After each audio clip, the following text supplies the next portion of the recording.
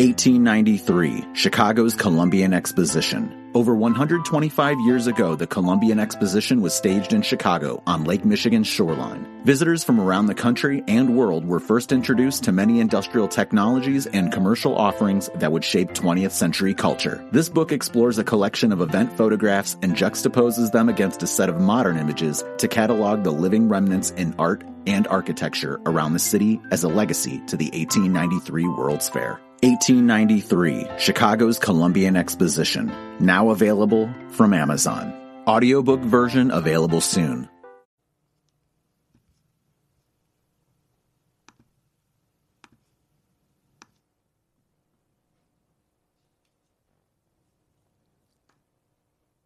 Hello and welcome to Partyline Chat. My name is Michael Finney. We're hanging out today. We've had to reschedule our intended plans for today for the matchup with Shaw Wars, but that's all right. I want to introduce the other guys hanging out. Tim Pastor, you want to introduce yourself? Talk a little bit. Hey, everybody. My name is Tim Pastor. Some of you might know me maybe from Twitter. I've been around in the Bitcoin community for a couple of years. Some of you might know me from the talking I do about peer-to-peer identity and reputation systems. Which is a bit of a vague subject because there's not really anything that has been adopted on a mass scale yet, but that's where my main interest lies. Like closest to what interests us all, I think. So hopefully that explains it a little bit, just a few lines.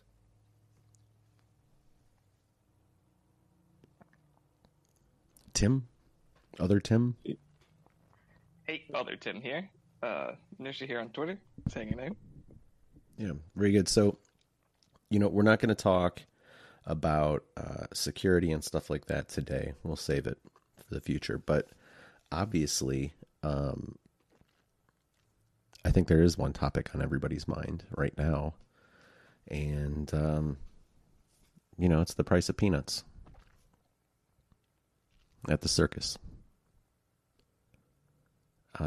You guys are both based out of the U.S. I'm here in the U.S., but I'd love to hear some perspective on what is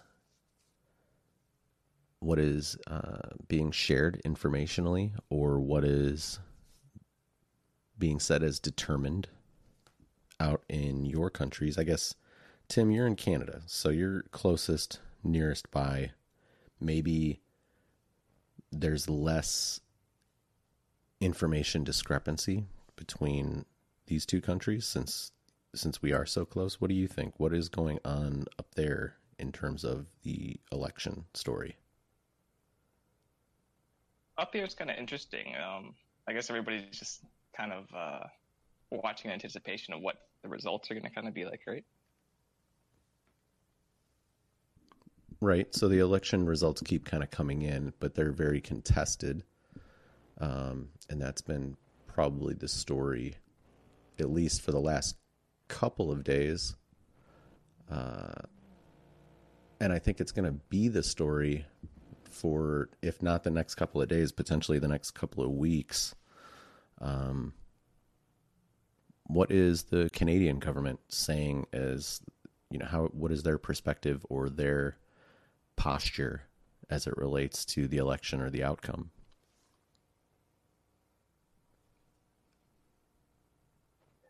To be honest, I'm not too sure what their perspectives may be on it. I haven't been following a lot of it too closely. A lot of everybody's just kind of been watching the news, seeing a lot of discrepancies with the numbers and whatnot, and how they're doing all those recounts.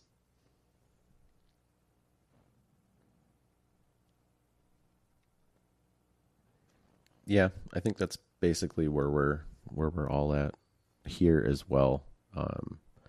Obviously, like, we've got 3 major cable news outlets, channels, and they are kind of pushing to make announcements or give airtime about announcements or whatever. And so that's been kind of interesting because people perceive them as having a bias, and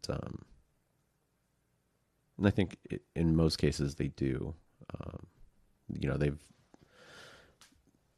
backed candidates or been against candidates, even back to the primary, too. So that's been, I think, a little tough when people hear official media or news telling them one such thing, but they're not necessarily involved with the decision-making process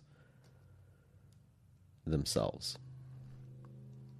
Yeah, it kind of brings in a lot of noise to all the aspects of it, right? Yeah, definitely. I think that's a very difficult thing for people to sort through every single day when you're hearing like conflicting information or just a lot of very kind of partisan reactive commentary.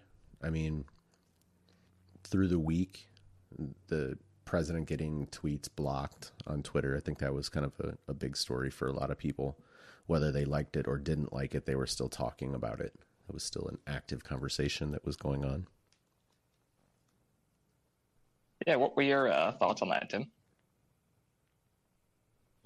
Well, from our side of the pond, it's kind of like I'm in the Netherlands, for those who don't know. So in Europe. And generally, Europeans lean a bit more to the left compared to Americans, I think. So over here, like the difference between the two parties, like on the left, you have Social Democrats, and then on the right is what we call liberals. So like the conservatives that you have in the US is like a step past what, we call conservative, or so to speak, because we literally call them liberals. Mm-hmm. If that makes sense. It does.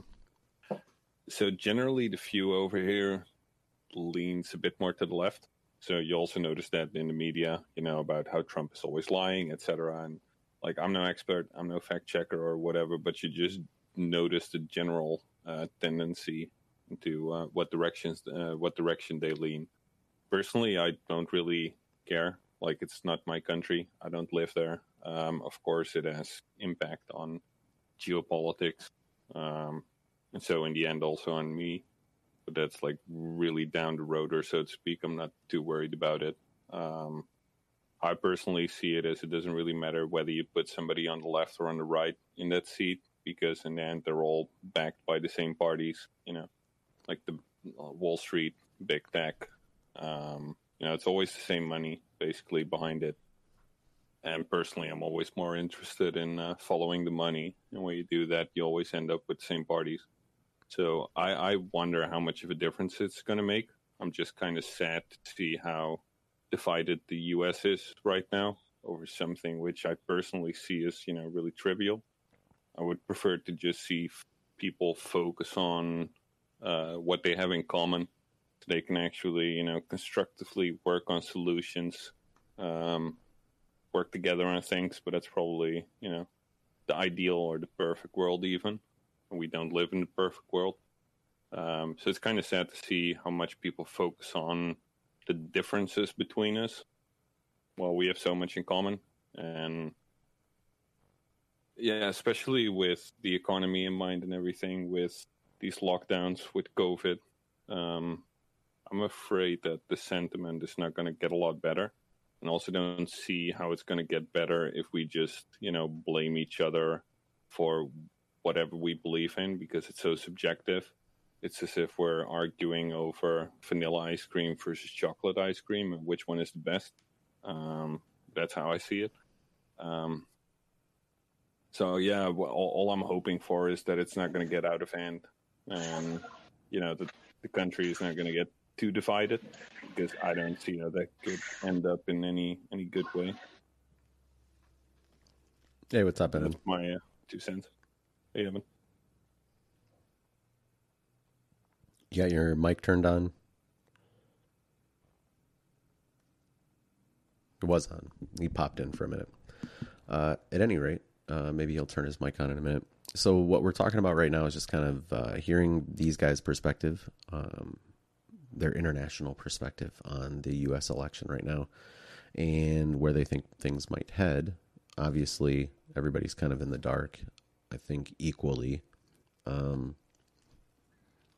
And I think because it's such a close election, it really implies like how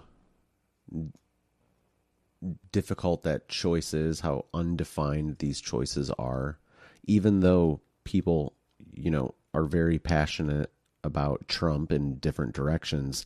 There's such a huge percentage of the population that is uncertain about the differences between him and Joe Biden that there's no definitive, clear, outright blowout candidate in this election, that everybody really leans towards. And that's why it's so difficult to do these counts. All the other stuff aside, if you, think that there are, nefarious things at play or whatever, it still is probably the likely case that like most people are looking for a candidate that isn't really saying the things that they want to hear from a candidate right now. Certainly I don't think that like people are galvanized in the same way as they might have been for other candidates in the past, whether that's good or bad, but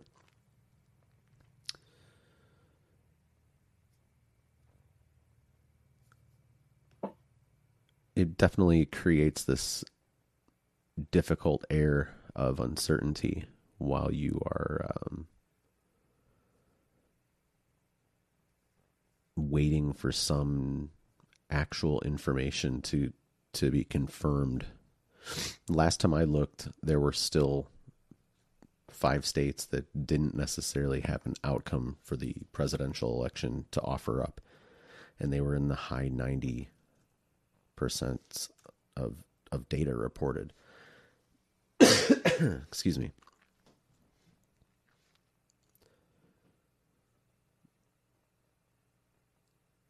Which states are those? I'm trying to pull up some information here to take a look at it. Let's see what it loads. Okay, so four states currently, and Alaska not declared. Okay, so that's 5. So Arizona, with 96% reported, Georgia 99% reported, North Carolina 97% reported. Excuse me, Pennsylvania 97% reported, and Alaska 58% reported, which is nuts to me. I mean, they've had days and days and days. It seems odd, that there's this minuscule number of votes that still have to be counted to usher in a decision. And a lot of these other states are really close. When you look at them, there's only really a couple of percent making a difference in a lot of places. And that's where it could get interesting. Again, I'm no expert on the topic, but if you think about Florida in 2000, what happened there?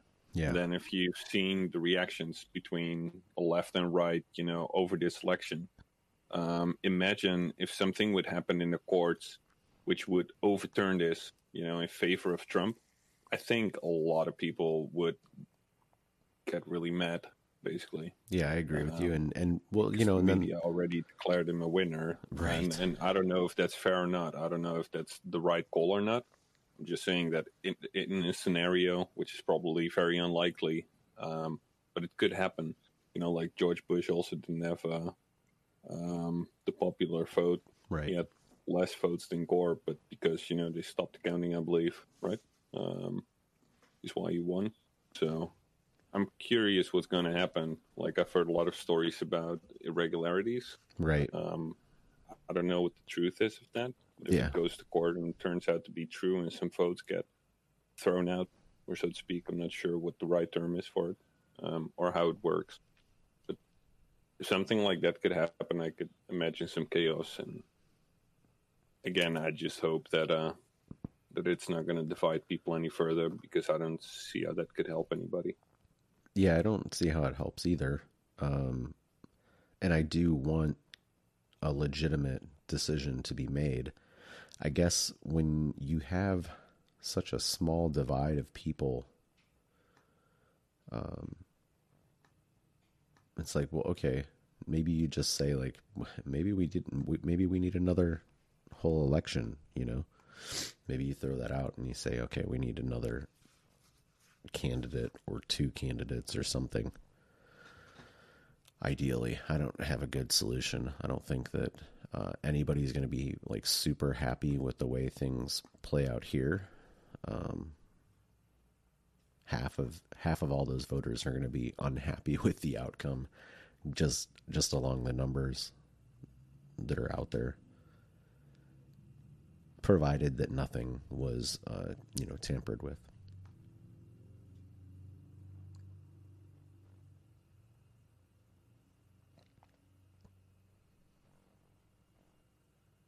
Yeah, it's going to be an interesting few months. Yeah, I don't want to wait a few months. Sorry, go ahead.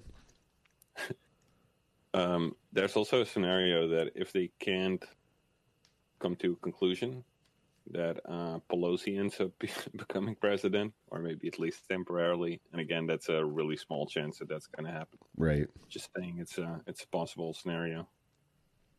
Or if they're in a deadlock and the House doesn't agree on a candidate, etc., then you do get to a point where they take the Speaker of the House, I believe. Yeah.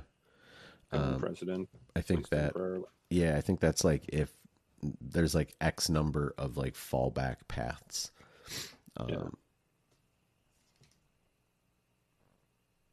Maybe it would unite everybody because I think everybody hates Pelosi. Maybe it could be a good thing.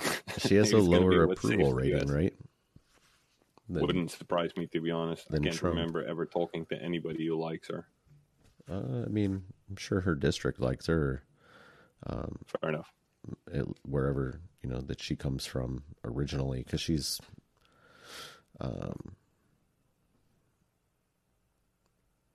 I think she represents like San Francisco and California, and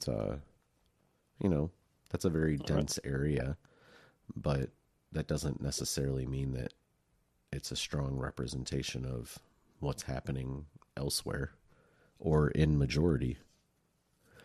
But she is, I guess, through seniority and what other accomplishments, she's kind of leading that party in the House.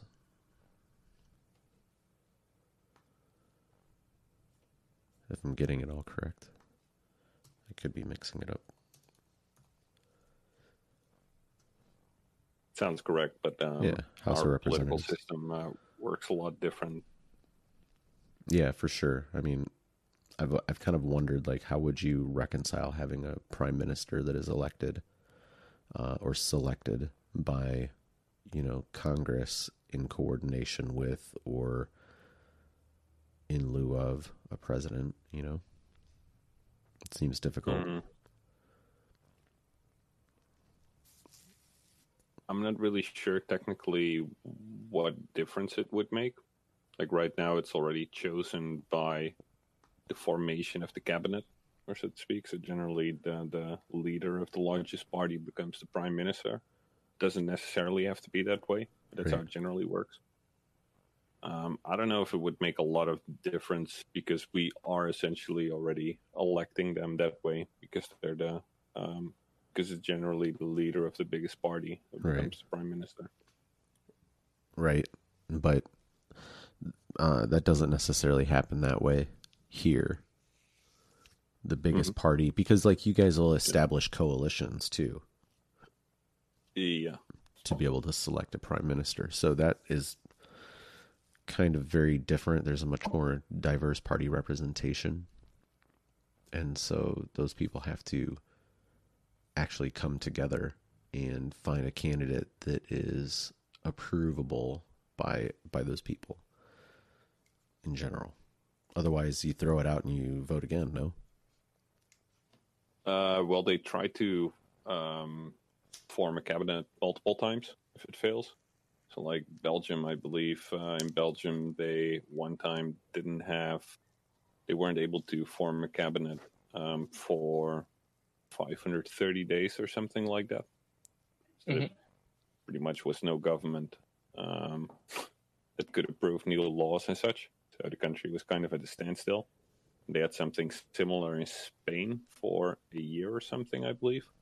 I believe if you look at the economic numbers, that entrepreneurs didn't really mind it because at least they knew that nothing was going to change. But that was one of the arguments I heard for it. I'm also not an economist, so I probably shouldn't be bringing that up. But that's what I've heard and read. That was kind of interesting. But yeah, it's a whole different system. Over here, you have multiple parties. Those parties have to figure out what they agree on, what they don't agree on, and that way they come up with a plan for the next 4 years on how they're going to rule together, basically, because you have the cabinet and then you have the opposition. Then the cabinet needs to be more seats than the opposition, because otherwise you can't really get anything through parliament. So a lot of the, how do you say it? There are a lot of similarities, I think. When you look at, how it works in the U.S., because you have the House and the Senate, we have something similar over here with the Parliament and the Senate. The way you have to still find consensus somehow on how you're going to rule over the next couple of years is probably a bit different, but there are some similarities.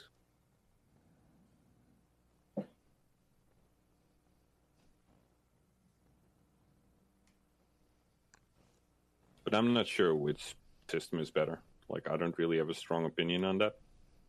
They're both experiments. They were both invented when people still rode with feathers. And in this day and age, it wouldn't surprise me if we do come up with something better eventually. But generally, you need a lot of chaos first. Things have to turn worse before they get better generally, so hopefully we can skip that part this time. But it does feel a little outdated, and I have to say it's even more, like, as an outsider looking at the U.S. with more than 300 million people represented by, just a few people. What parts look outdated?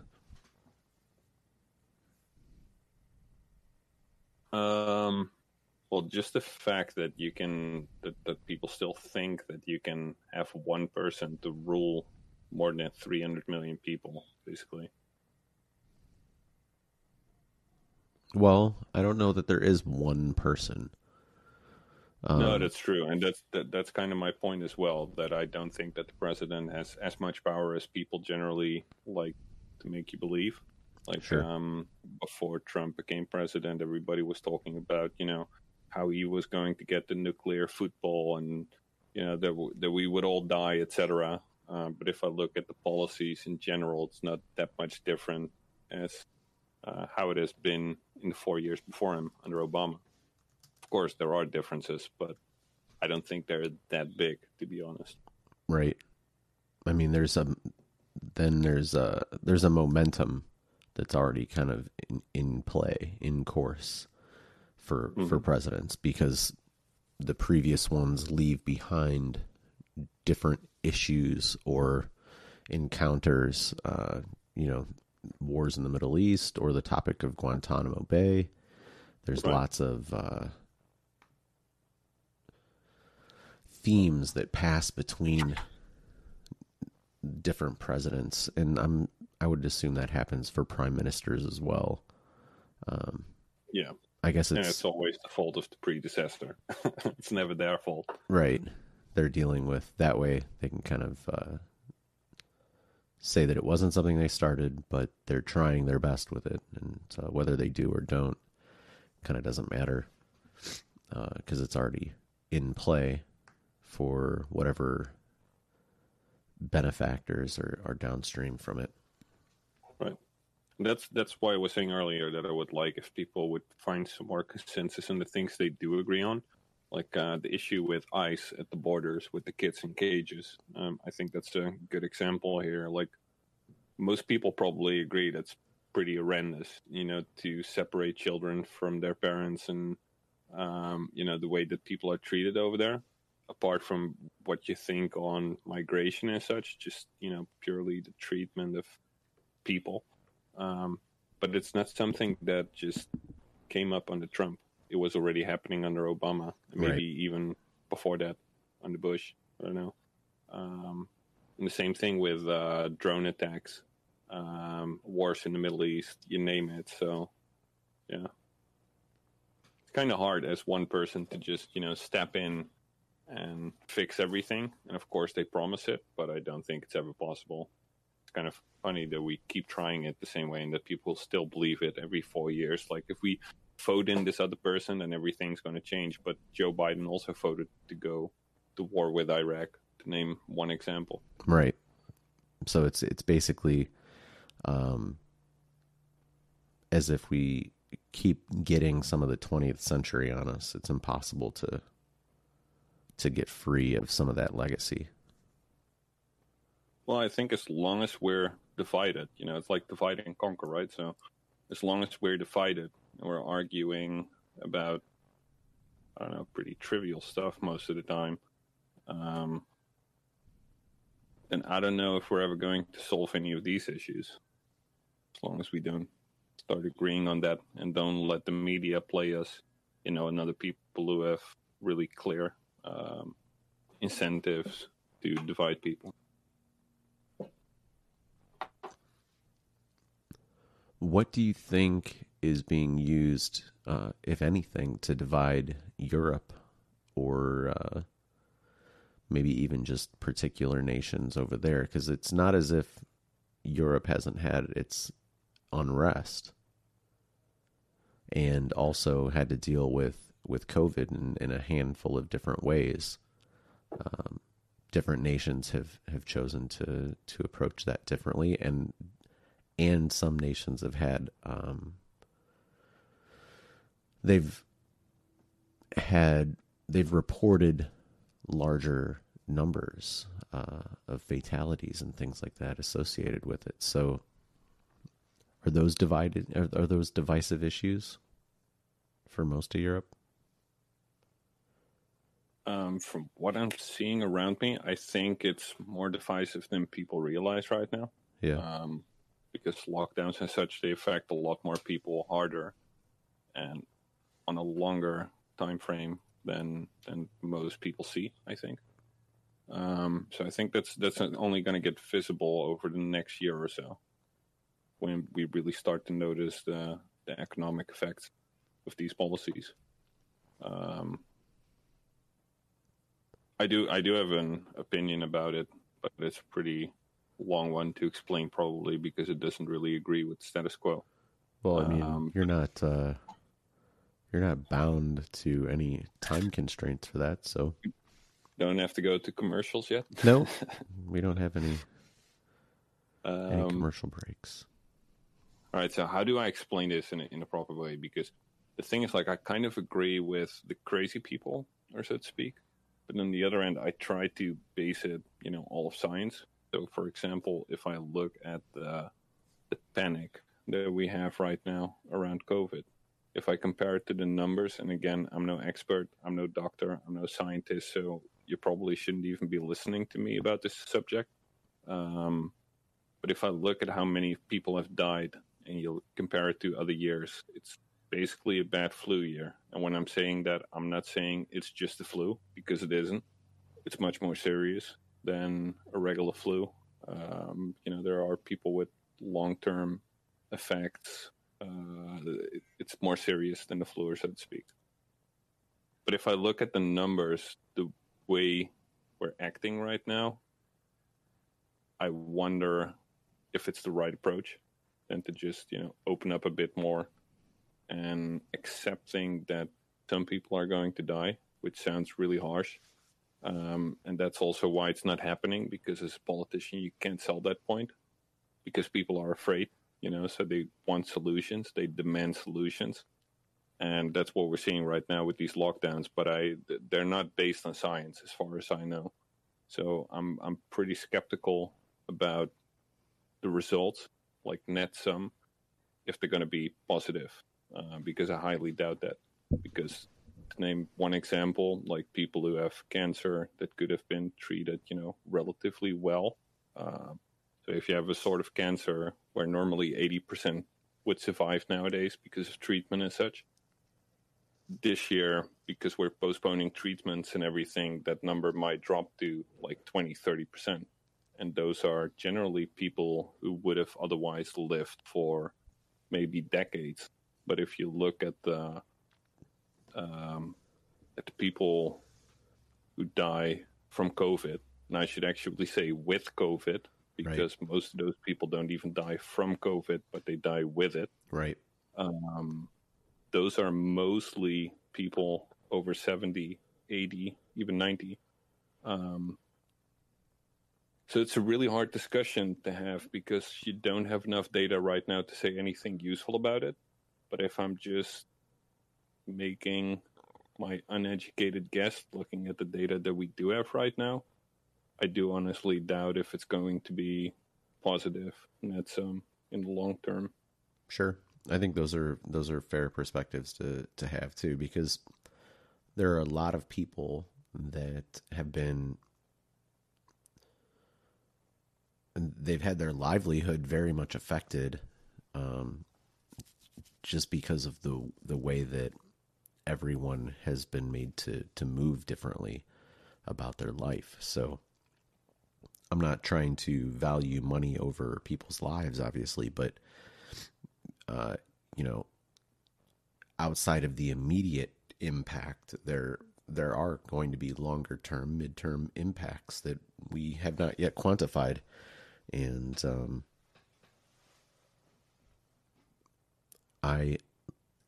I'm interested in seeing how that goes, as you have outlined as well, because you look at different states here that have responded differently, or you look at different nations in Europe that have responded differently, and I think there's enough variance in that data to start to say, okay, at least for this location, that approach has worked or has not worked, and maybe those approaches can be used elsewhere. Oh, hey, all right. So, want to actually say, hey, we've got. You changed your Twitter handle, Brian. Yeah, you can call me Brian on here though. Yeah, to Mr. Baggyhead. Hey. And also Mark. Hi, guys. Mark Wilcox is in here as well today. What's up, Tim? Hey, how's it going? Invited Brian, Mark. Invited him over. Do you want to say hello, Mark? Test your mic. Yep, hello. Hey there, how you doing? How's it going? Now that you guys are here and you're hanging out, we're kind of talking election. We're talking a little bit of data analysis. One day I missed the first hour. Yeah. Politics, of course. Yeah. Real nice, bud.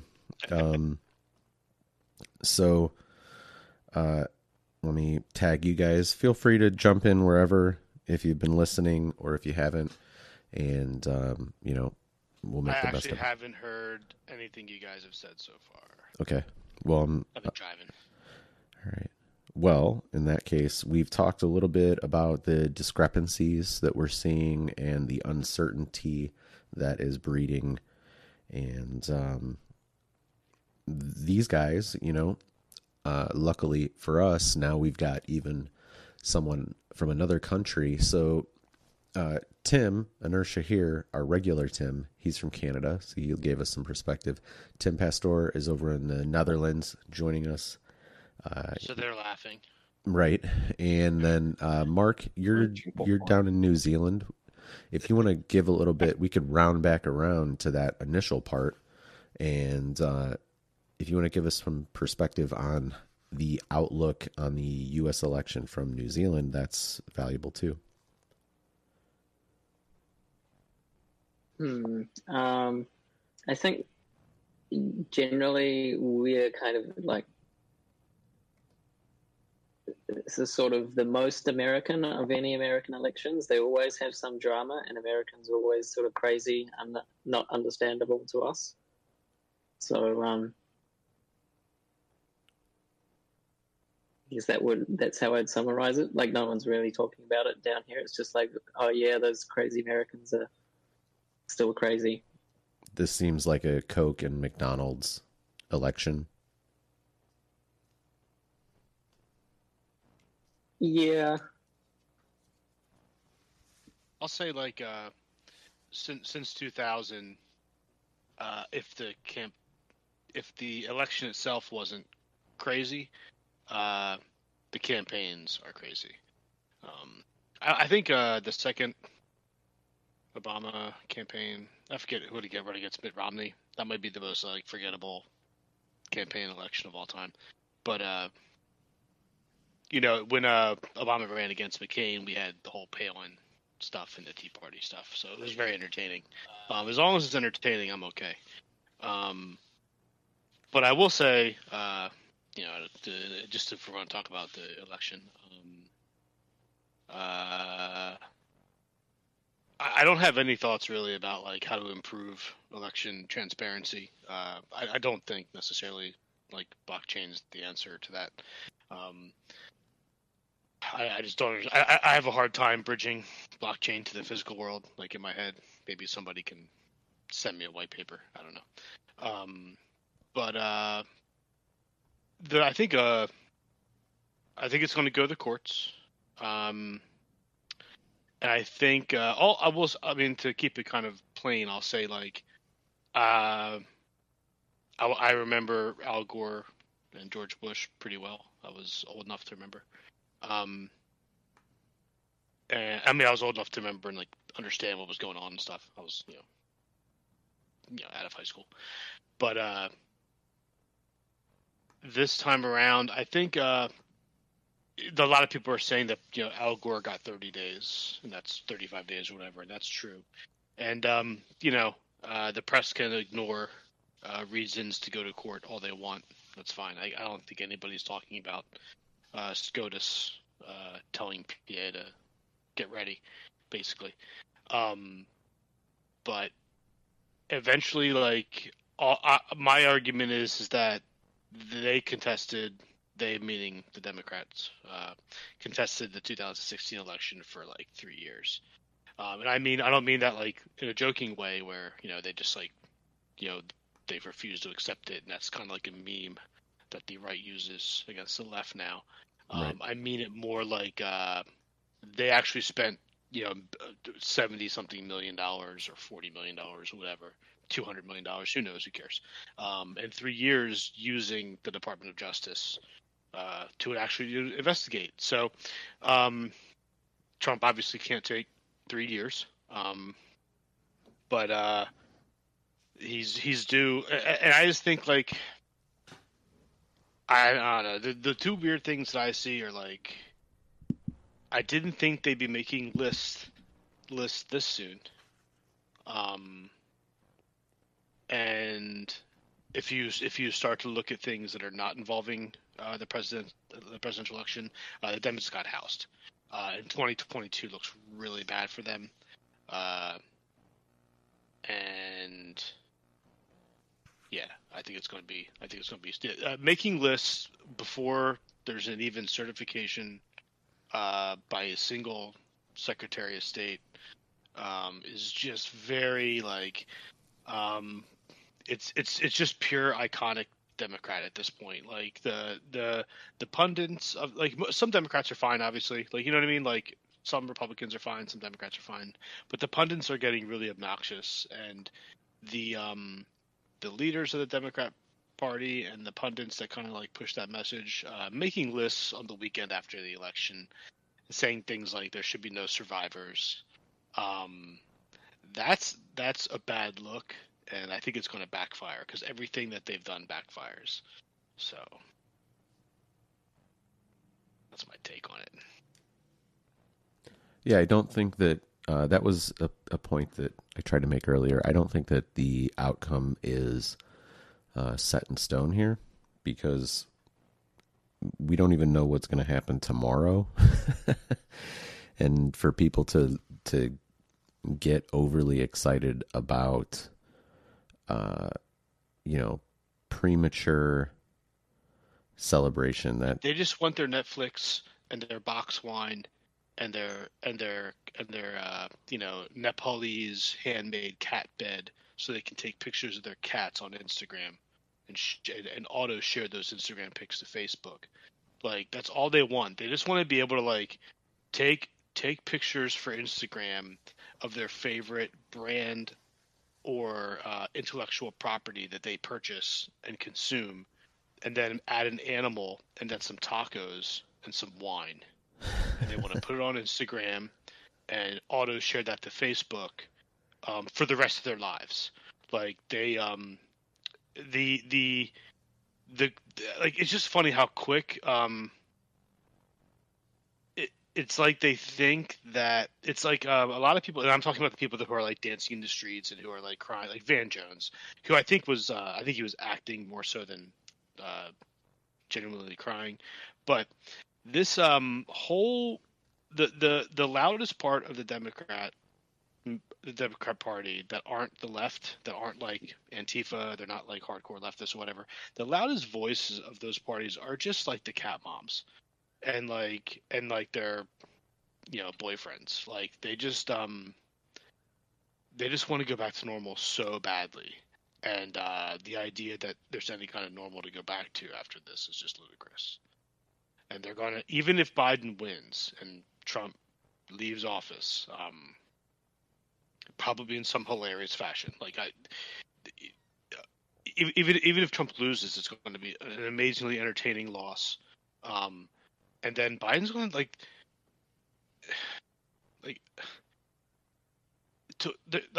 he already has picked Dick Cheney to help him with his foreign policy. It's so mind blowing because I have friends that we sat together and criticized people like Colin Powell and Dick Cheney and Bob Mueller for sending American kids into Iraq for literally no justifiable, no legal reason.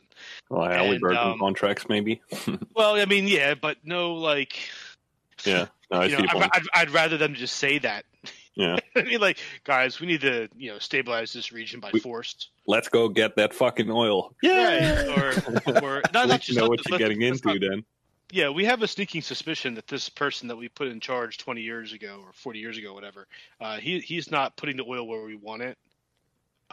So we're going to just forcibly handle this situation. I think, honestly, back in 2000, even before 9/11, I think American would have been all right, cool. Yeah, I think Trump kind of proves that if you just tell people hey, let's go grab the fucking oil, literally make that your campaign slogan, that most of Americans, or a good portion of Americans, would agree. I don't think a lot of people understand. I think people on the right, actually, I don't know if people on the right understand this, but I know a lot of people on the left just are missing the plot where this actually, not giving Trump the chance to go to court and possibly be handed a ruling that goes against him, because I think Kavanaugh's already ruled against him twice, but whatever. He has a chance to lose, and not giving Trump that chance and just kind of pushing this narrative like you're laying down new tarmac, and you're just forcing the narrative on it with a roller. That just makes Trump a martyr. And you were going to get Trumpism either way, and Trumpism starts when Trump leaves. And you can get Trumpism now, or you can get Trumpism in 4 years, but you're going to get it.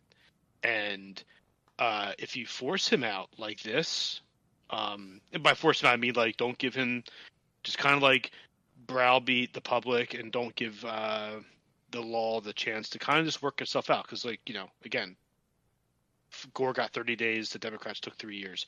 If you don't do that, he's a martyr. He's an instant martyr, and he will go and he will start a media TV network. It will absolutely destroy their competition, to the point where Comcast won't air it. Comcast won't air the Trump TV network. You know what I'm saying? He's going to be the resistance leader of everybody who gets banned from Twitter. Pretty much, and then he'll hold rallies once a month. Gap. He'll tour the country holding rallies. This time you'll pay $5 to get in, maybe $10 to get into the pit. He'll make mad money, and he will sit there and anoint MAGA Congress people and local politicians in every state in the country. And in 2022, the Democrats are not going to know, because they're still going to be like, just gazing at their genitals and wondering about them, because all they do is like look at their genitals and their skin color and gaze about it and just fantasize about like what it means, and they wonder if they have the right genitals or the skin color. And so when 2022 hits and Biden has troops somewhere that they don't belong, or if he's still alive, or Kamala has troops somewhere where they don't belong, and you still have people of the squad saying like, you know, same shit they've been saying for the last like 4 years, it's over. Like, and I mean, it's over on like a local level. It's going to get crushed on school boards. Are going to get like, the last thing the Democrats want is Trump touring the country, creating Trumpism, which will last a generation or two. He dances. Like, he dances. Like, I don't know if there's another, like, you know, you got Justin Trudeau going dancing in India, looking like, but most of the time when presidents dance, it's that asshole, I'm in Africa and I'm surrounded by a bunch of brown people, so I'm just going to shake my hands around and kick my feet out. This guy creates borderline festivals at airports and dances to YMCA, a gay anthem, as he walks as the president of the United States, dancing the YMCA as he That was pretty impressive. Why do you think he did that? Like, I saw Joe Rogan with what's his name, Kyle Kalinske, from the top of my head. I'm not 100% Kyle sure. Kalinske is the guy. Yeah, he was showing the video from like his what do you call it, the ending. Did video Kyle at or least something. laugh? Did Kyle at least laugh about it? Yeah, he seems to Okay, be a good. good sport about it because he's critical about Democrats as well. I Good. think. Yeah, he from seems what to be I've seen there, so. somewhat of a normal person. Yeah, he's able to think for himself, so to speak, instead of just repeat the party propaganda. Yeah. That's what I appreciate about him, and the same about Joe Rogan. You know, you can look at him, you know, think he's a chimp, you know, just does fighting stuff, and he's as close as you're going to get with an audience that big. yeah, what I like is that he tries to get people on from both sides. But anyway, my point where I was going was that that video. If you compare it to that last video in his campaign from 4 years ago, it seemed like really well thought out. Especially if you compared it to, the contrast was huge, as he would say, it is huge. Yeah. I mean, if you think about it, like he was really pointing out the issues. Sorry to interrupt you there. Just finish. Finish. Like in that video from 4 years ago, he was really explaining, you know, what's wrong with the system, how he was going to fix it. He discussed policy and everything. And now it was just YMCA, and he's like jerking off in the air or something. I don't know what he was doing. It's almost like it's almost like a Cosby cross with like some kind of robot dance. Yeah. It's good times. What do you think he did? Was he trying to lose, or did he want to go home? No, did Melania push for that video, or what was going on there? What video are you talking about specifically? That last one where he's just dancing to the YMCA song. Oh no, I think the Trump team understands that like creating joy is better. You think so? Yeah. I think that if you're a Trump supporter, you love that. Like, a lot of people don't understand that. Like the baby Trump balloon. Like, Trump supporters don't care about that. They love that shit. Make a baby Trump and fly it. That's hilarious. Like, you look stupid making it. Like, that's kind of like the mentality. The ones that get angry about that kind of stuff are like, they're like the fringe Trump supporters that they just want like a full. They want to put Democrats against the wall or some shit. That's like nonsense. But most Trump supporters are just like, I don't want to speak for everybody, but I can tell you from talking to them, and I'm one as well. I never in my life thought I would watch a president give a speech and laugh and smile and like text a friend of mine and be like, "Are you watching this?" And And that's not even the dancing. Like, and that's because most of the time it's like a stand-up comedy show. You know, he gives his talking points about what he wants to do and what he has done and all that stuff. But in between, he's going off the rails. He's giving jokes. He's making fun of his opposition. And making fun of your opposition is the political thing. They had jokes in the 1800s and 1700s, whatever. And I'm sure even going back to the European systems of government, there's been times where the British Parliament, you guys joke at each other all the time.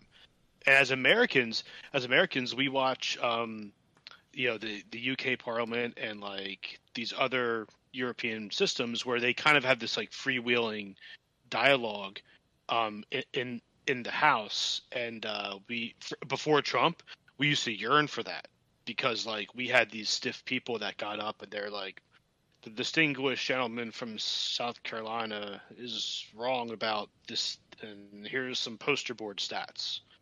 Like now, it's all different now.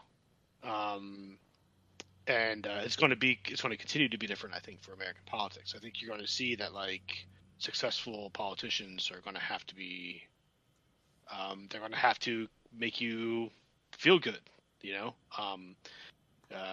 I don't mean like feel good as in like we defeated Trump, I feel good about it. I mean like you watch that person speak and interact with people and he makes you feel good. If you watch, like for example, everybody's upset everybody in the media is upset about Trump golfing for the last 2 days. His fans love that he's golfing right now. And then he went and got a picture taken with a bride or something like that yesterday at his golf club, and like just Trump fans like that stuff. While meanwhile the press is just like, what's he doing? That's not presidential. And he shouldn't be golfing. He should be writing his concession speech. And like, no Trump supporter really wants him to do the normal thing. And so I think normal politicians are going to go by the wayside, And I think that's a good thing, I don't know. But I think that video, to answer your question, is literally like his campaign staff understands, and they have. Look, I mean, the reason he won, or a large part of the reason he won, one of the reasons he was victorious in 2016 was that the campaign was fun. It was fun for people on the internet. It was fun, like it was the meme war. It was fun, and he kind of continued that throughout his whole 4 years. When the press would give him grief, he'd give him grief right back. And like half the country's like, how dare you talk to a journalist that way? It's like, what? You know what I mean? It's like, what are you talking about? And when he told Leslie Stahl, Leslie Stahl is like, here's a fact, and he's like, I don't think that's a fact. And she's like, I told you it's a fact. He's like, what does that mean? That's yes, like his all Trump supporters, regardless of if they're like hard right or like centrist or they were independent or they left the Democratic Party, all Trump supporters like that stuff where he just he acts like a normal dude getting interviewed. You know what I mean? He like treats the press normally. If you ask him some question that's clearly like an arrow, you know what I mean? You're clearly trying to knife him one. He's going to be like, what a shitty way to ask that question. He's just going to tell you straight up, like, that's a horrible way to ask that question. Now, he did that a couple times when they were like going over the COVID deaths and things like that. I think I think it's interesting that some countries have not jumped on board. Like the president of Mexico said it was too early to congratulate Biden, I think the other day. I don't know. Either way, it's bad for the Dems. You know what I mean? Like, I think the worst case, it's funny because the worst case scenario is that the Trump supporters don't get to see their person kind of just being funny in the White House. It was like a sitcom for a while with good results for the country, domestically, civil issues notwithstanding, economically and foreign policy was great, so definitely the most entertaining president. It was an amazing show, so And imagine what he would have done if he wasn't just constantly just like, I don't want to say under attack, but like under attack from like a pretty aggressively hostile, news, a handful of corporations that realized they made money by being hostile. You know what I mean? Like, they Right. weren't even hostile for an organic sake. Like they just realized it was profitable. So I don't know. I think the polls are done. I think Frank Luntz said, if their polls are off this year, they all need to look for jobs. I think he should do that. I think they should all do that. I think that's just like, you're either complicit in some kind of scam or you're just bad at your job. And I don't understand. I mean, well, Mark Alpert's working for Newsmax now, so apparently you can be bad at your job and still get jobs. But yeah, I think the media, like, I don't know, like, the shitty thing is that a lot of people that are anti-Trump, like, these people look at like news media like the same way they look at like celebrities, like movie stars. Like, I saw this really cringy, Leslie, the woman from Ghostbusters or whatever, the black lady from Ghostbusters, Leslie something. She was like, just showing the TV on one night and like spitting venom at Mitch McConnell and how he's like not even human and he's evil. But then she, like, literally, if you scroll down her timeline, she's got a video like or some tweets where she's like, just praising the guy who does the maps on MSNBC, like Steve Kornacki, and it's almost like she's enthralled by his celebrity, and like she's a celebrity, and so I think, like, the idea that like that these media talking heads are as important as they are now is kind of a problem. I think we need more news networks to kind of balance that out, I guess. I don't know what the solution is to the shitty journalism. I really don't. I don't think anybody does. Well, in terms of like, what is journalism, what is reporting, what is coverage, what is entertainment product, that line is I guess I shouldn't call them journalists. Yeah, I mean, I don't think that what we're watching on Fox, CNN, or MSNBC is journalism. I think we're watching political entertainment product. And like, when you are aware of that, then you realize that this is all kind of connected with advertising. And so long as those advertisers and the mechanisms that serve advertisers are in control of the casino in everybody's head, you're going to lose. The problem is that so many people that have read Manufacturing Consent think that these election calls are legitimate. You know what I mean?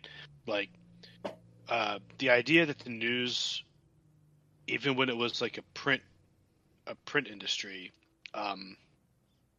is driven by truth is just absurd, and it's provable too. So like, yeah, they're definitely a journalist, but the problem is that, like, if I go talk to somebody, if I go to my one of my friends' house tonight, and we talk about the election, like, they're gonna call Rachel Maddow a journalist. You know what I mean? Sure. So, and the kind of authority that gets bestowed on them. I like the term pundit. I guess. I think it works. I mean, functionally. It does work. But that's also been my point over the past couple of years. Like, I'm always talking about reputation systems. My point has always been that if it's centralized, that whatever you think of something or somebody, it's always subjective. So as long as you have one party curating the information stream for you, it's always going to suck, even if they try really hard to make it relevant for you. Because in the end, you always know better what you want to see or hear. Like with the news, like, what's your definition of a journalist? It might differ with somebody else's definition. And that's why I think, sorry for plugging this, but that's, like, I have pretty strong opinion on this one. So that's why I figured, relevant here in this context, then we need better systems there to curate our own information feeds and to decide what enters our information stream.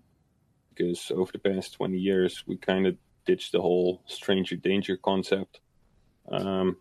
Everybody can just come barging into your network and start screaming, and they're just there.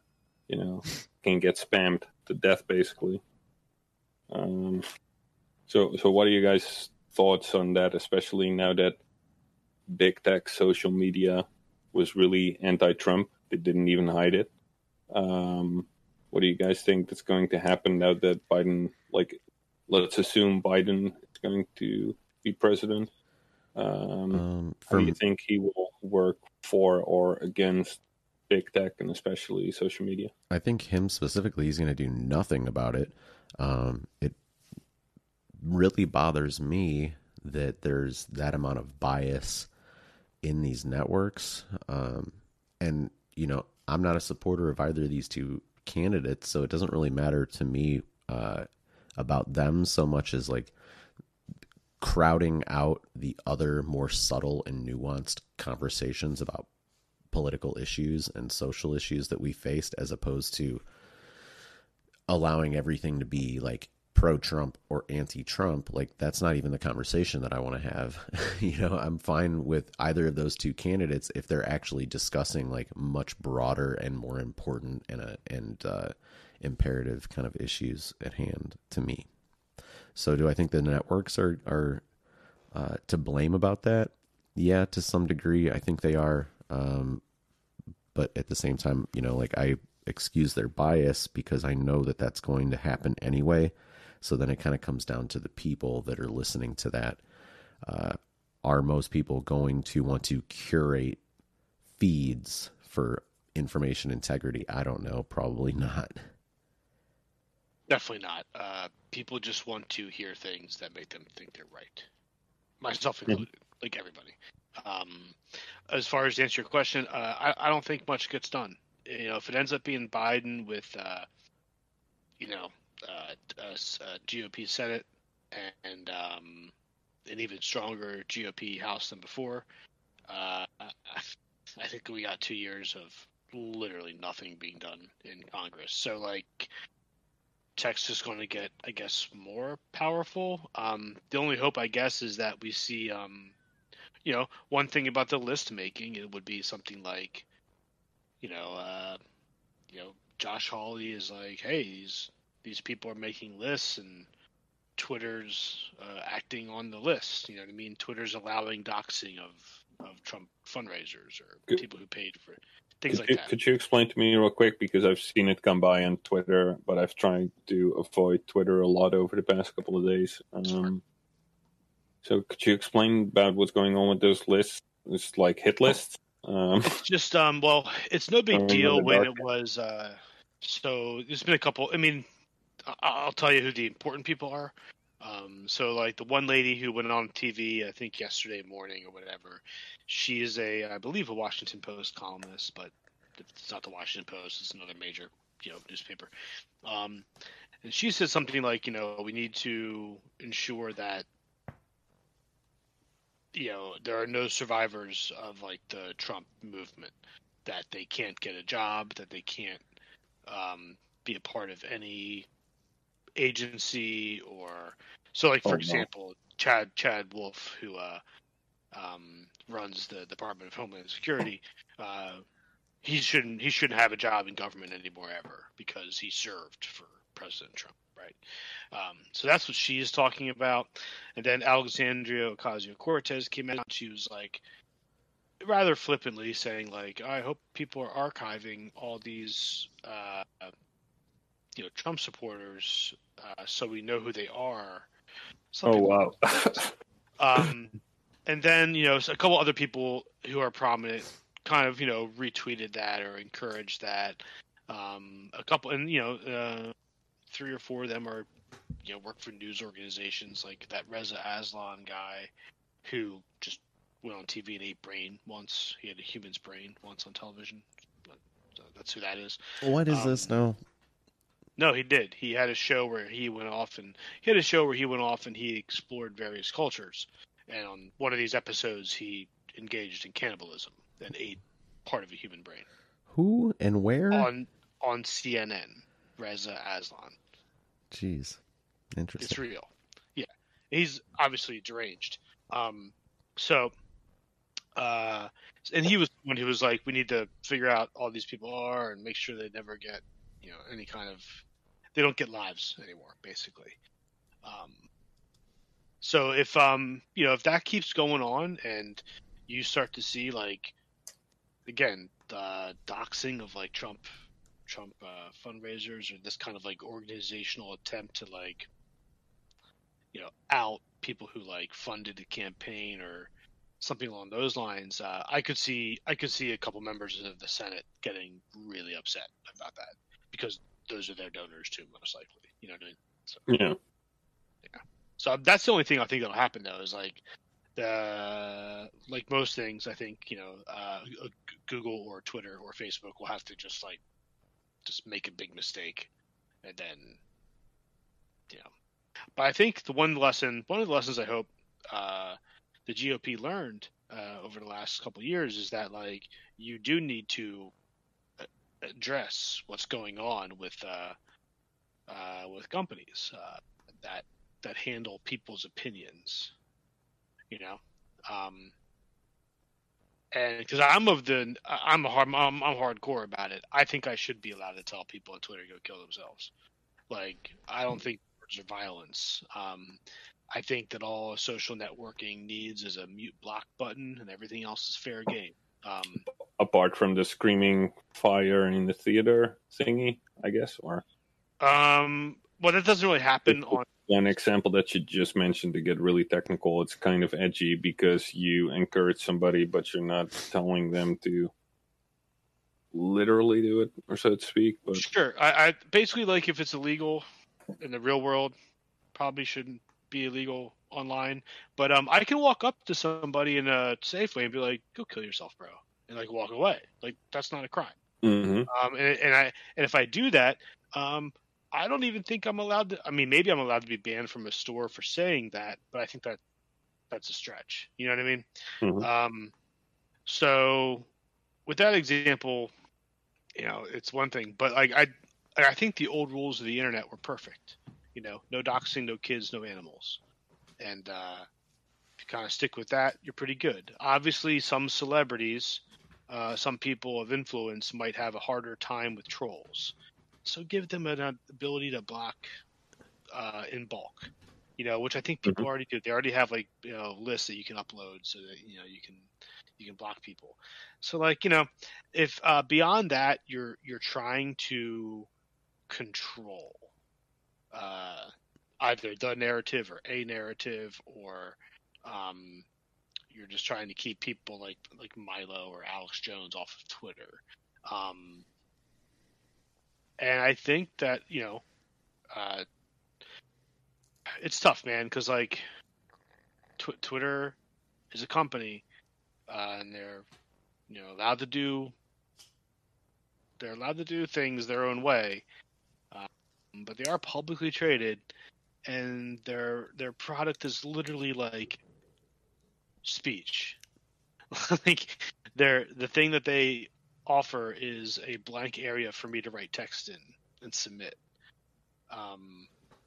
So I do think it's different than other online like, I think that Facebook's the same way. Like if you were like, let's pretend Facebook existed in the 80s. Should they ban gay people off of Facebook in the 80s? You know what I mean? Mm-hmm. Because that would have been a topic of conversation. Like, if Facebook would have been in the 80s, you would have had the discussion of like, this picture has two guys kissing. Should this be on Facebook? And it would have been a legitimate conversation. Politically, if you will. Culturally, most people would have been beyond it at that point.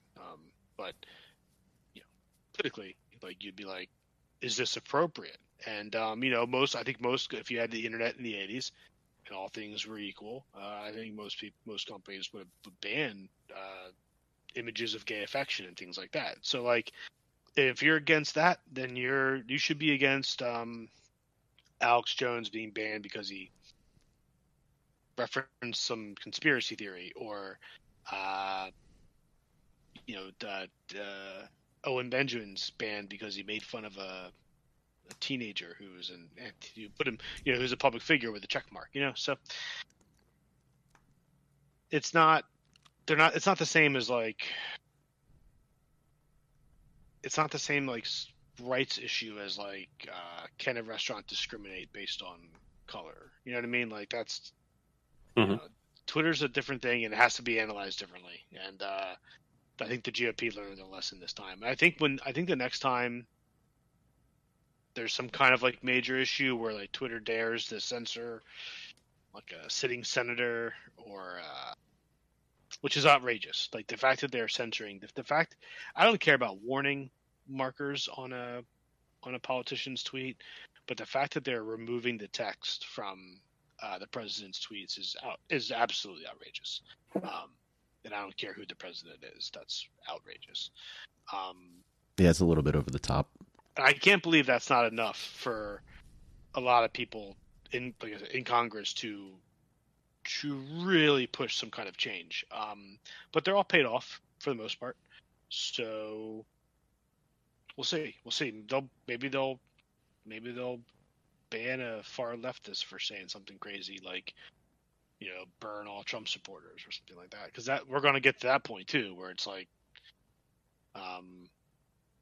being banned for saying Sandy Hook was a conspiracy theory is okay, but like calling for rounding up of Trump officials to be shot, Nuremberg will be left. Yeah, right. Like Nuremberg trial. Like, you're out of your mind. These people are out of their mind. Reconciliation trials or something. Yes.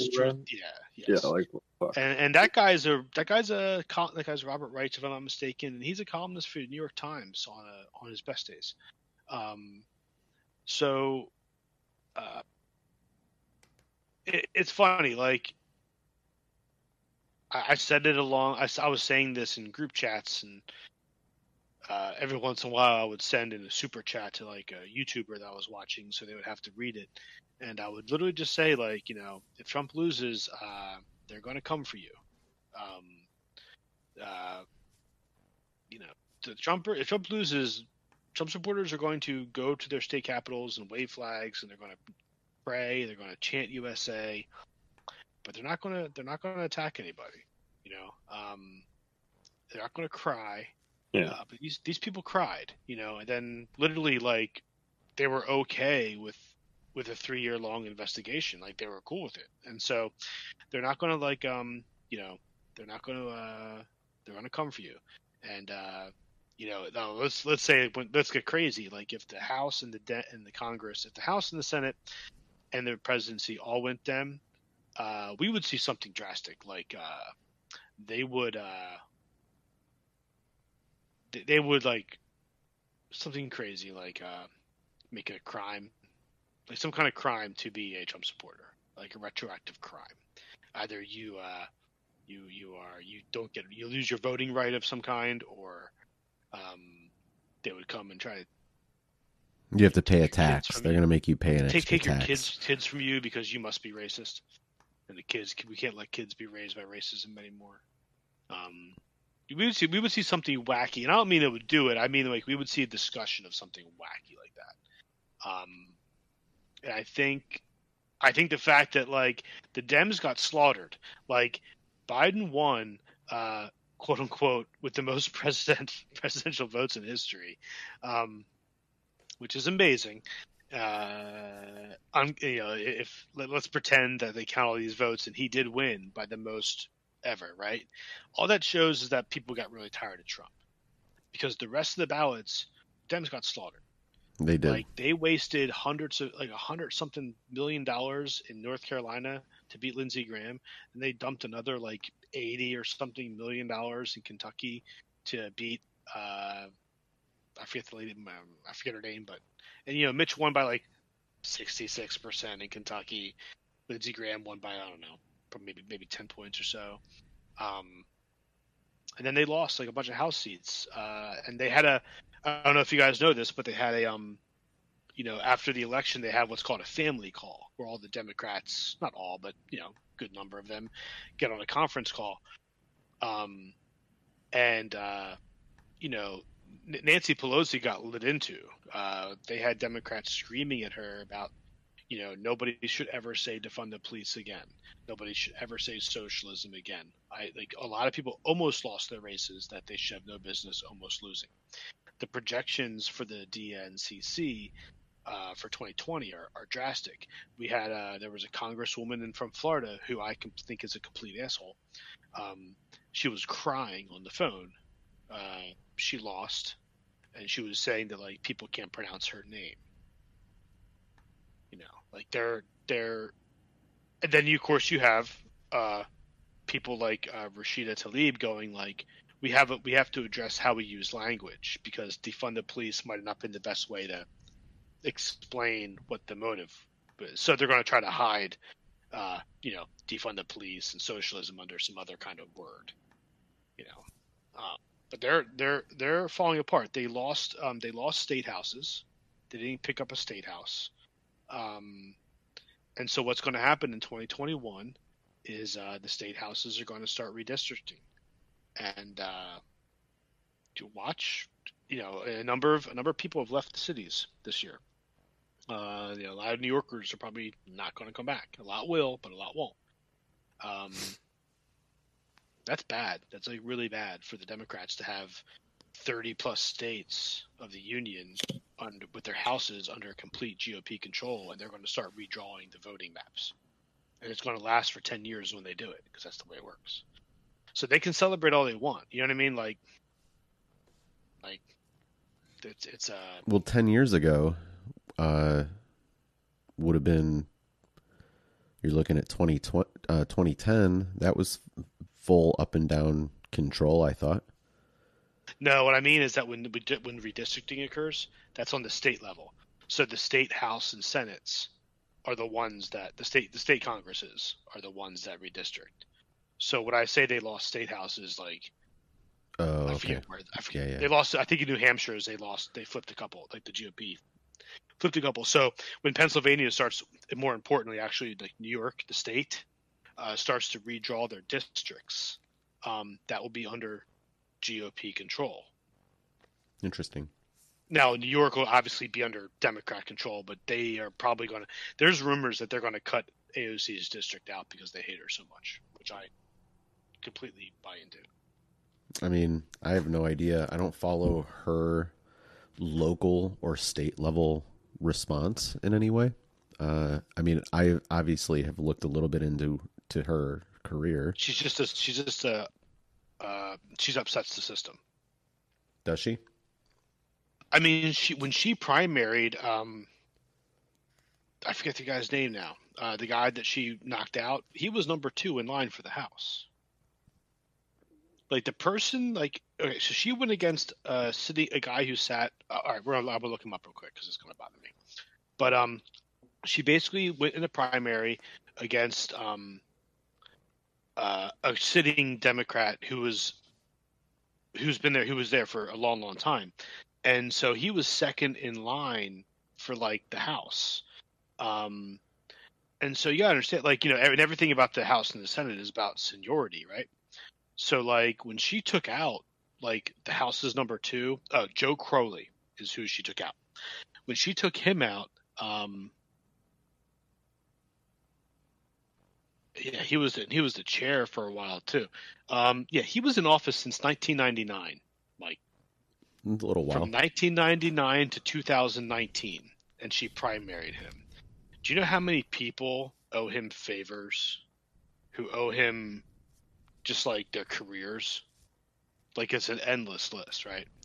So he sits high up in the actual committee. He's part of the DNC machine. He's not an elected official. So they're gonna, I mean, and if they do it, she'll just run for Senate and she'll win. You know what I mean? So 'cause she's a superstar. But they might redistrict her out. It's very, very, very likely. We might see that Nebraska district, the way they handle their electoral votes, that might change. to where Nebraska, Omaha can't just give one electoral vote away. Mm-hmm. A lot of things will happen, and it'll just for 30 of the states, it'll be under Democrat control. GOP control. Interesting. Yeah, That's a long arc.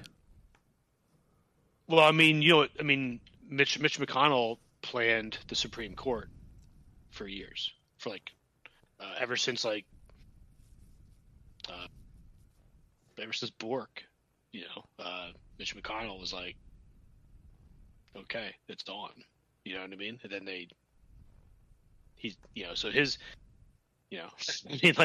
a lot of these guys play long games, which is why I think a lot of this upcoming court stuff, like the American public's just not ready. American public doesn't like long games. Sure. It's an intention long game is hard. Yeah, they don't have it. They're already by the time the Supreme Court of the United States tells the state of Pennsylvania to audit their counts, and that 20 electoral votes has to come off the map, and then they do the same thing in Nevada. They have to do that. What's that? Oh, sorry. No, they have to do that state by state, right? Or it's just going to.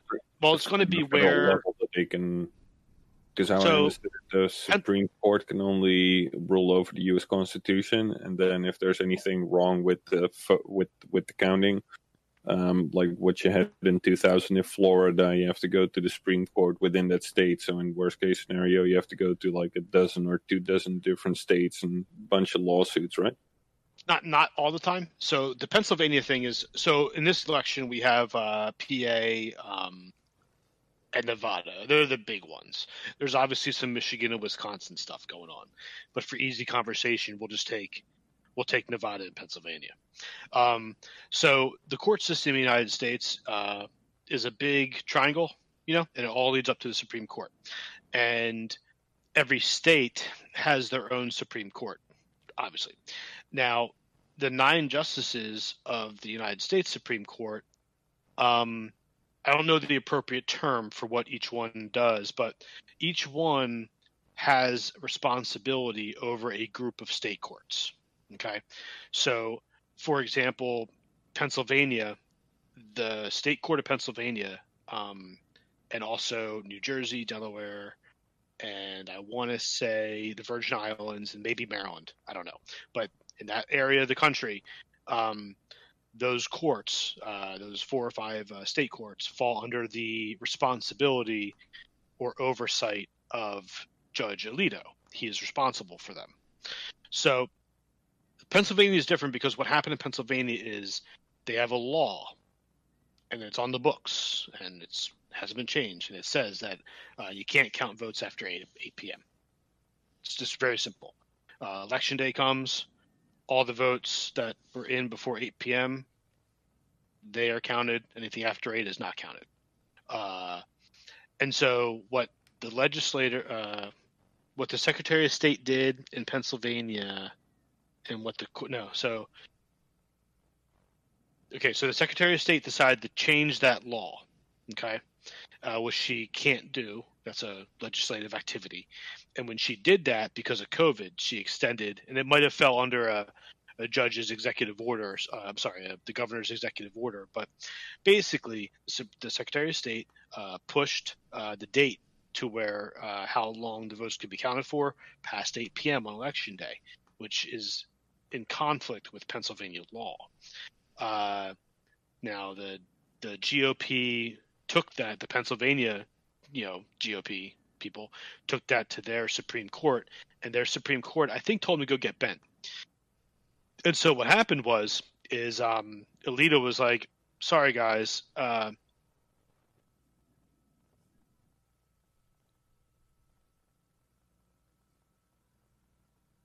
Hey, where'd you go? Did we lose you? Oh, you're still showing up, but you're not coming through the mic.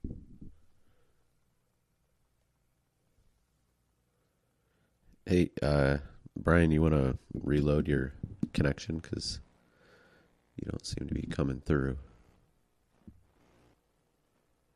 right now.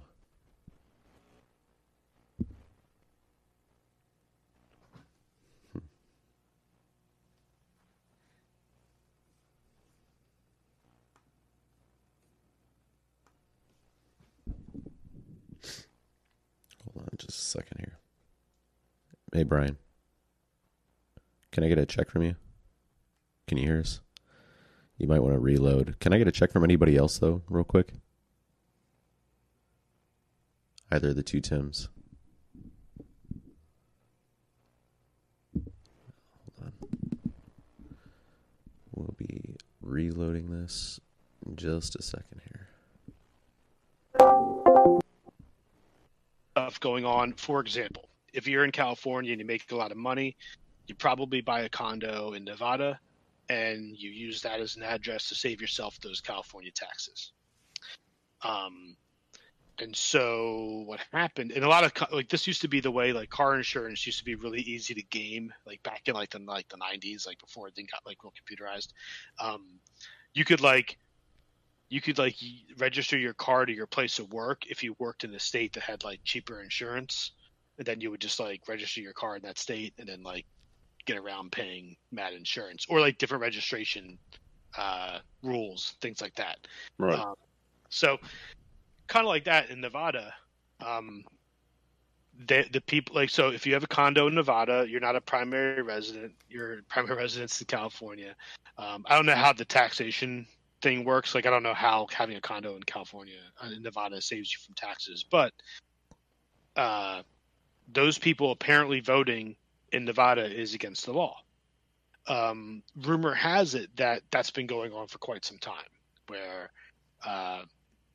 the old sacred cow in Nevada for the Democratic Party is Harry Reid, who he's the reason why we're at this mess right now, if you think about it, if you know the history. But Harry Reid in Nevada was a senator, and his whole machine apparently involved a lot of these California second homeowners, things like that. And it's not something I can prove. It's just like a rumor that's been going around in political circles for a while.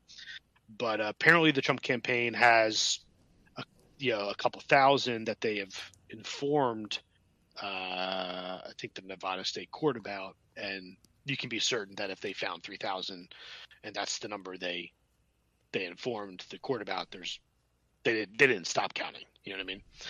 So so that's the thing where the lawsuit will come up through finding some kind of fraud.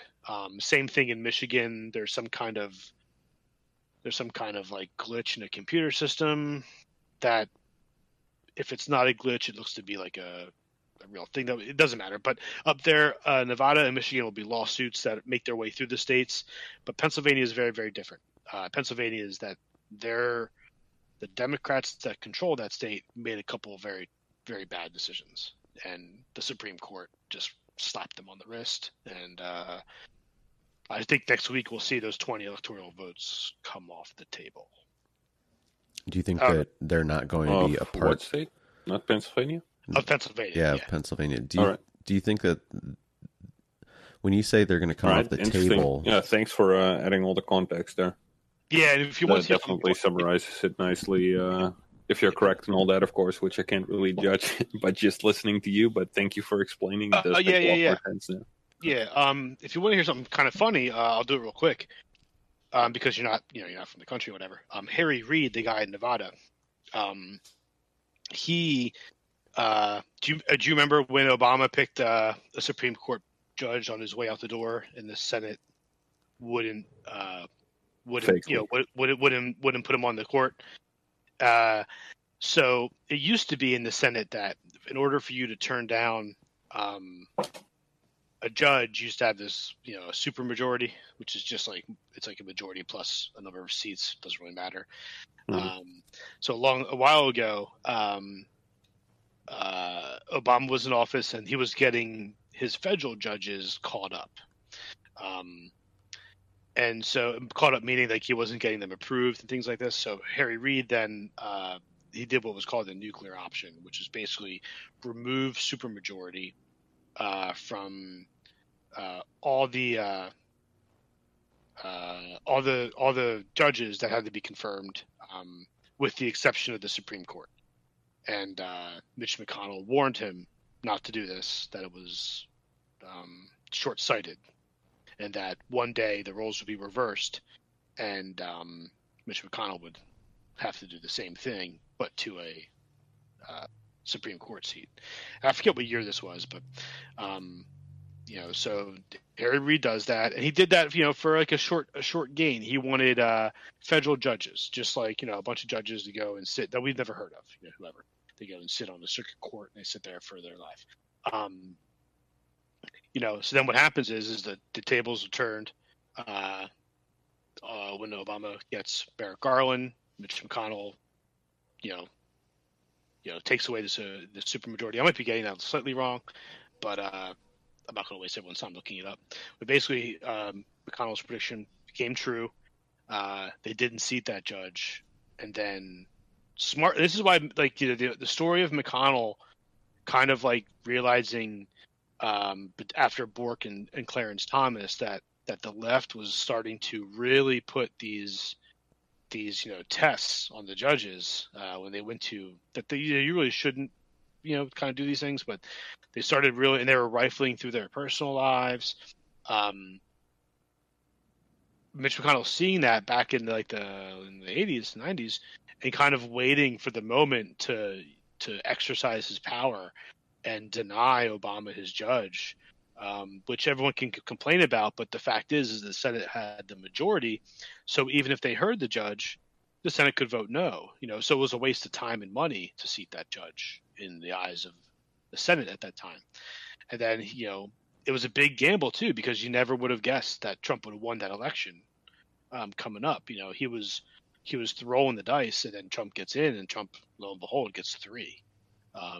And the next president, if it's Trump, he'll get 2 more, because if Trump actually pulls this off and wins, Clarence Thomas will resign and Stephen Breyer will resign. Stephen Breyer and Kennedy flipped a coin to see who could resign a couple years ago, and that's when Trump got his second judge, I guess. But if Biden wins, Joe Biden is the guy who tried to destroy Clarence Thomas. Because this is like an awesome, like if you look at history as like a big story, like this is a pretty awesome way it played out, because if Biden wins, Thomas is on the court, and the president is the person who was the chairman during his confirmation and allowed what Thomas believes to be unfounded accusations, and like tried to ruin his life and his reputation. Right. Thomas called it a high-tech lynching. That's how he felt about it. And then the vice president is Kamala Harris, who basically sat there and tried to get Brett. I mean, they all tried to get Brett Kavanaugh destroyed, but her exchanges with Kavanaugh were especially hostile, if you will. So, Biden will get 1 if he's lucky, and Breyer might resign just to give Biden the chance to put someone, young on the court, if you will. But it's an amazing, like if you think about that, like if you watch Clarence Thomas's documentary, which is really good. It's a really good movie. I forget what it's called, but it's basically the only Clarence Thomas documentary that exists. It kind of goes through his life, and it's very, and Biden was nice to him, but man, in a very snide way when you watch the going back and forth now. Can we roll back a little bit to what you were talking about before in terms of the 20 electoral votes for Pennsylvania? So, sure. When you say they're going to get wiped off the board, it just means that they go back into contest, right? I mean, right. They've taken off the table from Biden. Sorry. Right. Yeah. Because I don't think they're going to eliminate. Yeah, there's a lot of things going on in the background generally. No, I don't. Any country. No, it's good to chat this context, because I want to say that these are the things generally don't see discussed on TV, for example, or on Twitter or anywhere else. And if people discuss it, it's just yelling at each other pretty quickly. So and it's such an incredibly nice nuanced to just have a civil conversation about it. Right. Yeah, for sure. An American court system is weird compared to a lot of the other world's court systems. Yeah, here it works top down, where for you it works the other way around. Yes, and so with Pennsylvania, I don't know what it will look like, because I don't remember I mean, I remember Florida. I don't want to give my age or anything, but I was, you know, exiting high school around that time. And I don't remember what the TVs, like the TV maps, I don't remember if they like changed the color of Florida back to white or back to brown instead of red or blue, instead of blue rather. But I do remember it was no problem for them to chill for even George Bush at the time. Like it was just like it was it's very strange how different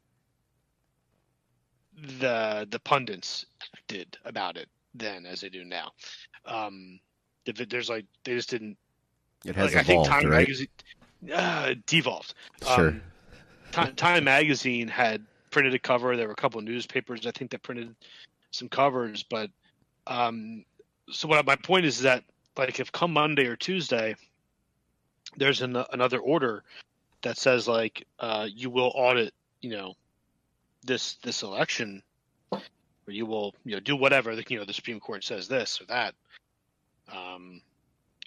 I would expect the nations, the news organizations to change the color of that state while they audit it, but I don't think they will. I think they'll just pretend that it's like a stupid, frivolous lawsuit. I think the game of the media will be like, this is all stupid, until like the state is ordered to like certify it by the Supreme Court or something. I don't know how that's going to work because in Florida, the Supreme Court didn't decide the winner. If I'm not mistaken, they just told Florida to just stop counting. They're like, you guys are done. And then it went to Bush.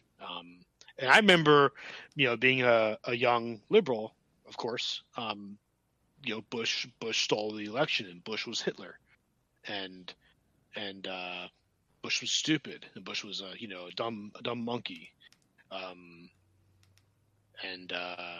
he was a stupid hick. You know what I mean? Like, and then I remember when a lot of people were like, yeah, well, good number of Republicans say they could have a beer with George Bush, and I'm like, how do you? What kind of metric is that? Yeah, but now I get it. As I'm older now, I totally understand that mindset where it's like, if you understand the system that you're in, we're in a federal system. The president is actually kind of an appropriate metric for the president. Is that somebody you're comfortable having a beer with? Is that someone you're comfortable sending overseas to talk to another world leader? Obviously, for a lot of people, Donald Trump is not that person. But no, but they might think that he's good, as a businessman and making deals and stuff like that. Yeah. Even though that's probably more image than truth, to be honest. But. And what's funny is that like a lot of the narrative for Trump's 4 years was that other foreign leaders hate him, and that's just false. There were numerous, Macron loves Trump. Trump pulled out of the Paris Accord. It's like the second thing he did. And Emmanuel Macron loves Trump.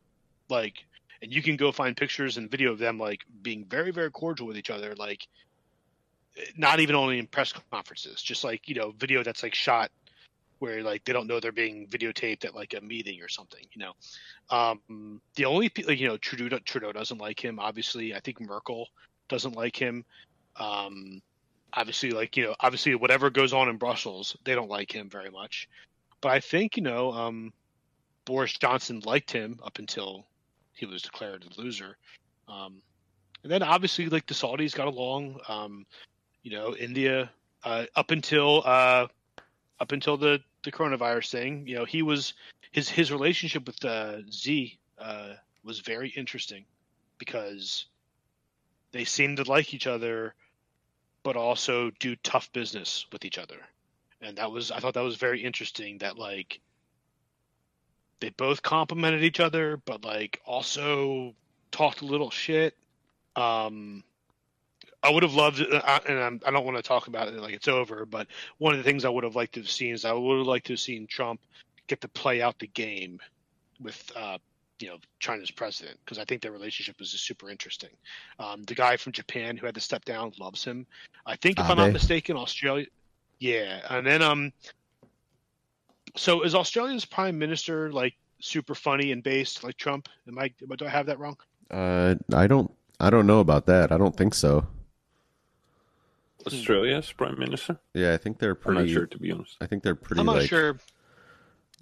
There was Labor Party kind of oriented. I don't know right who now. was in control over there, but one of I'm looking it up right now. Scott Morrison.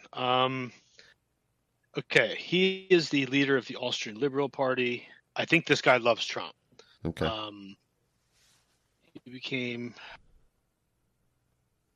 Let me just kind of get a Prime Minister of Australia. He got there in 2019.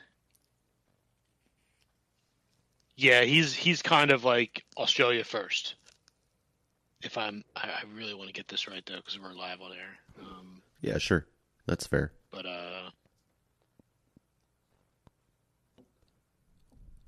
condemned mass shootings, extreme weapons. Yeah, he's like anti. Yeah. He's very much in the Nigel Farage style of Donald Trump support, I guess, is the best way to Okay. explain him. Anti-immigration. Populist. Yeah. Now, obviously, Australia has some. Yeah, obviously, Australia has some amazing like crackdown footage for COVID that's been coming out. For sure. So I don't know how much he's involved in that, but because I don't know how Australia works, governance-wise. But I do know somebody who lives in Melbourne, and I believe I haven't spoken to him in a few weeks now, but like they've been locked in their houses since March. Yes. One person from their household is allowed to go to one store per day. Wow.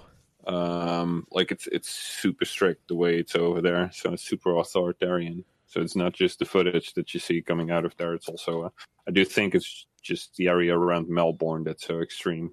I do think other areas are a bit looser, if I'm correct. Yeah, like I would love to, and Mike, we obviously have a bunch of Aussie friends we can go talk to. But I'm kind of curious as like how much the prime minister is involved in that, because he seems like the kind of person who's like anti that. You know what I mean? Just based on his general other politics, he would be the kind of person who wanted to open it up. But I don't know if they have like they obviously have provinces of some kind in Australia where there's a governor of some kind controlling it. But yeah, I think but that was another thing. I think like I kind of hope history is kind to the Trump term. You know what I mean? Because like I think he did really well with foreign leaders. I think if you didn't like him, it's because he made you like pay up, or he took, or like he stopped you from going and killing a bunch of innocent people in the Middle East somewhere, and that's why you don't like him. And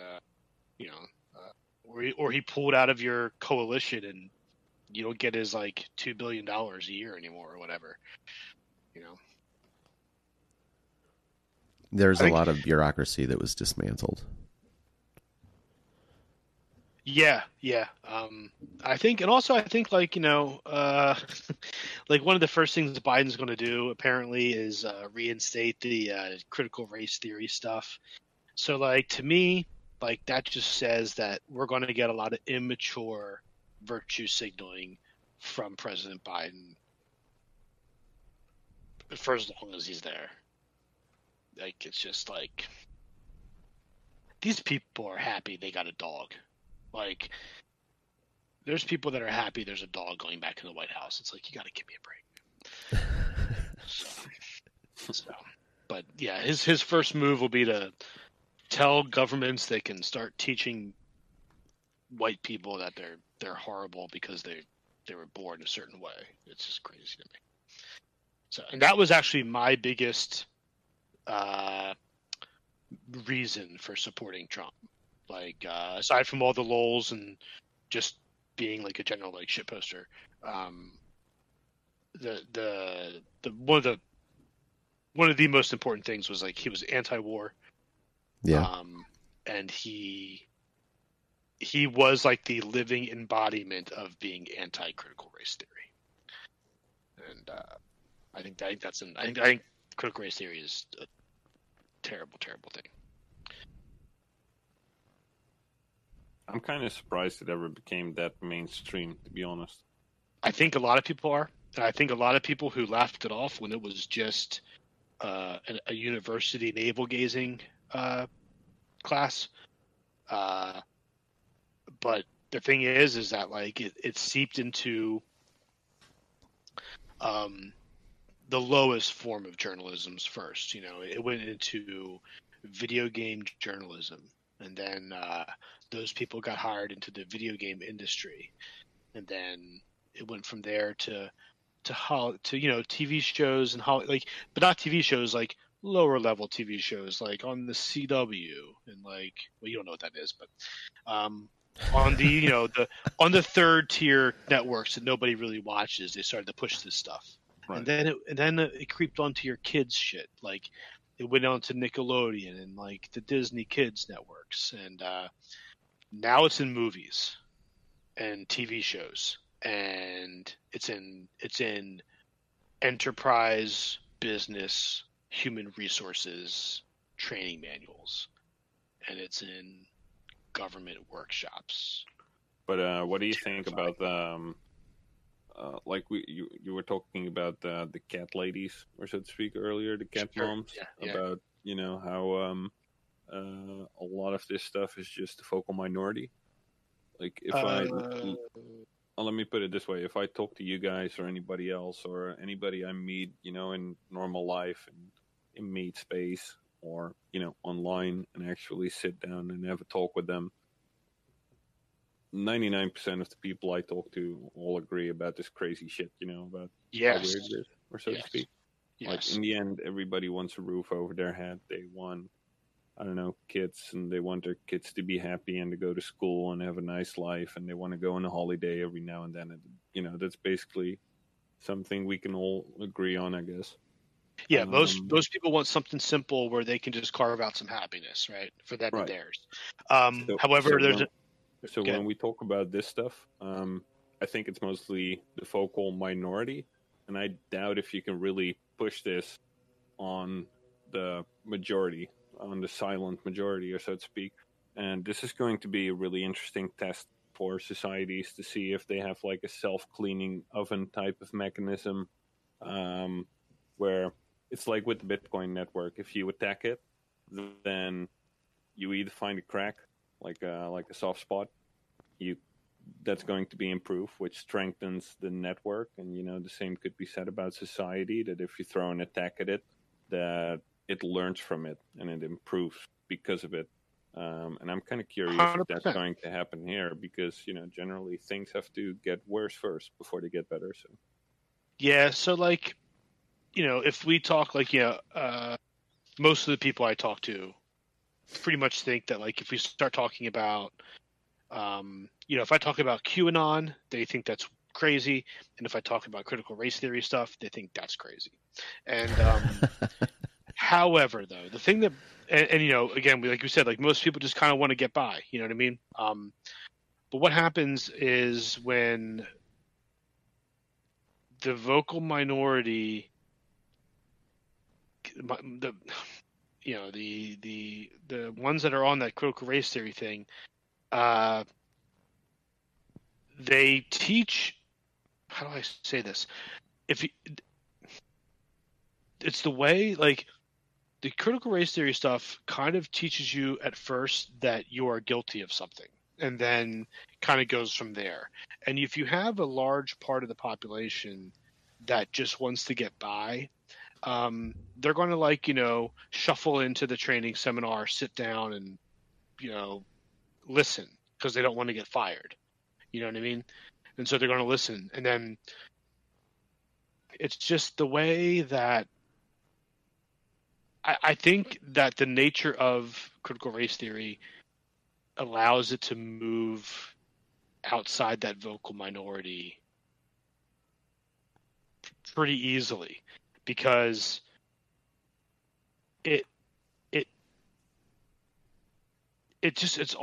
everything about it is focused on surface level stuff. It's about how you look. And so when we talk about for example, like slavery, and they talk about how, America will never, reconcile, its sin of slavery. Most people in America are kind of like, yes, that was bad, right? And then when the critical race theory kind of like they're like, oh yeah, okay, well everyone thinks it's bad, so um, here are all the problems that are at fault. Here are the problems that exist now because of that. And a lot of people, not as many, but a lot of people will still be like, yeah, I can see how that works. And then it kind of like it just kind of like whittles away at you, and then you're like, and you're to blame for that too because you have privilege. And then a lot of people, because I think it kind of preys on your ability on people that want to help, right? So if you're a good person and you hear this kind of like academic lecture that whittles at your idea of self, and then all of a sudden it's like, and because you haven't felt this way, or you don't have this experience, you're to blame for it. Oh, I think a lot of people are like, wow, I can't believe I'm to blame for that. How can I help? And then it's, here's how you vote. Here's where we're meeting on the corner. Because like I got friends that absolutely buy into the it makes my skin like, I get like a physical response when I hear it. When I hear like one of my friends go like, "Oh, that's just my white privilege talking," because I'm like, "No, that's just you talking," But Yeah. they've been berated, and it's not just like at work. It's on Instagram and Facebook. Not so much Twitter, because I think it's a little harder to do that on Twitter than it is on Instagram. Because on Instagram, you just drop one of those square quotes, and quotes are powerful. Slogans are powerful. So like, I could probably open up Instagram right now and pull one, but like just stuff like struggle never ends, or like the people struggle never, just like these kind of slogans that you see on like when you're just like, at home and like you're petting your dog, and like you on Instagram and you like, like you picture your friends' kids, and then the next one is like, never forget that white privilege is something that can never be unlearned. You're like, yeah, it can never be unlearned. You double tap it and you like it. You move on. Like, and that's a thought now that's in your head. That's inception. So I think, and on the flip side, because like the right has their crazy stuff too. You get like, crazy ANCAP libertarians. You get the Q people. You get, the thing about Q, and this is why like, but like people are like, oh my God, Q is dangerous. I'm like, no, Q just like, if you don't agree with what you see, you just leave and you don't look at it anymore, right? The Q people aren't going to hit you up on Instagram and be like, you're a traitor if you don't believe, QAnon's latest post. You're not a real American. It's just like, there's Q if you want to go read the post, and there's a community of people that talk about it if you want to go join that. The left pushes, and they always have. That's like what they do. The left really pushes that culture, pushes that up into the culture, and the right tends to react and push back. Like the abortion fight is a pretty good example of that, where the leftists constantly kind of increase either like various laws or funding, or just increase the ability to go have an abortion regardless of what you think of it. And the right is always kind of trying to bat that down. The right doesn't really come up with ideas that they push into the culture as much as the left does. And then of course the left, they're all, and this is like not a criticism, it's just how it is, like they're very like, they live by their music, TV, and movies. And so like they have that arsenal of like imagery, and like I know a lot of people who are liberal because they watch The Wire, like literally, like their worldview about crime, and I mean this is like a 10-year-old, 12-year-old TV show. I don't know how old it is, but it's a I got friends of mine that like still look at the world through like this incredibly. It was a good TV show, but it's all about race relations and crime and police and they think that they have this amazing understanding about those subjects because of this show. And the right doesn't really have that. Like the right doesn't have like, people don't understand the Constitution because they watched this amazing, Christopher Nolan movie.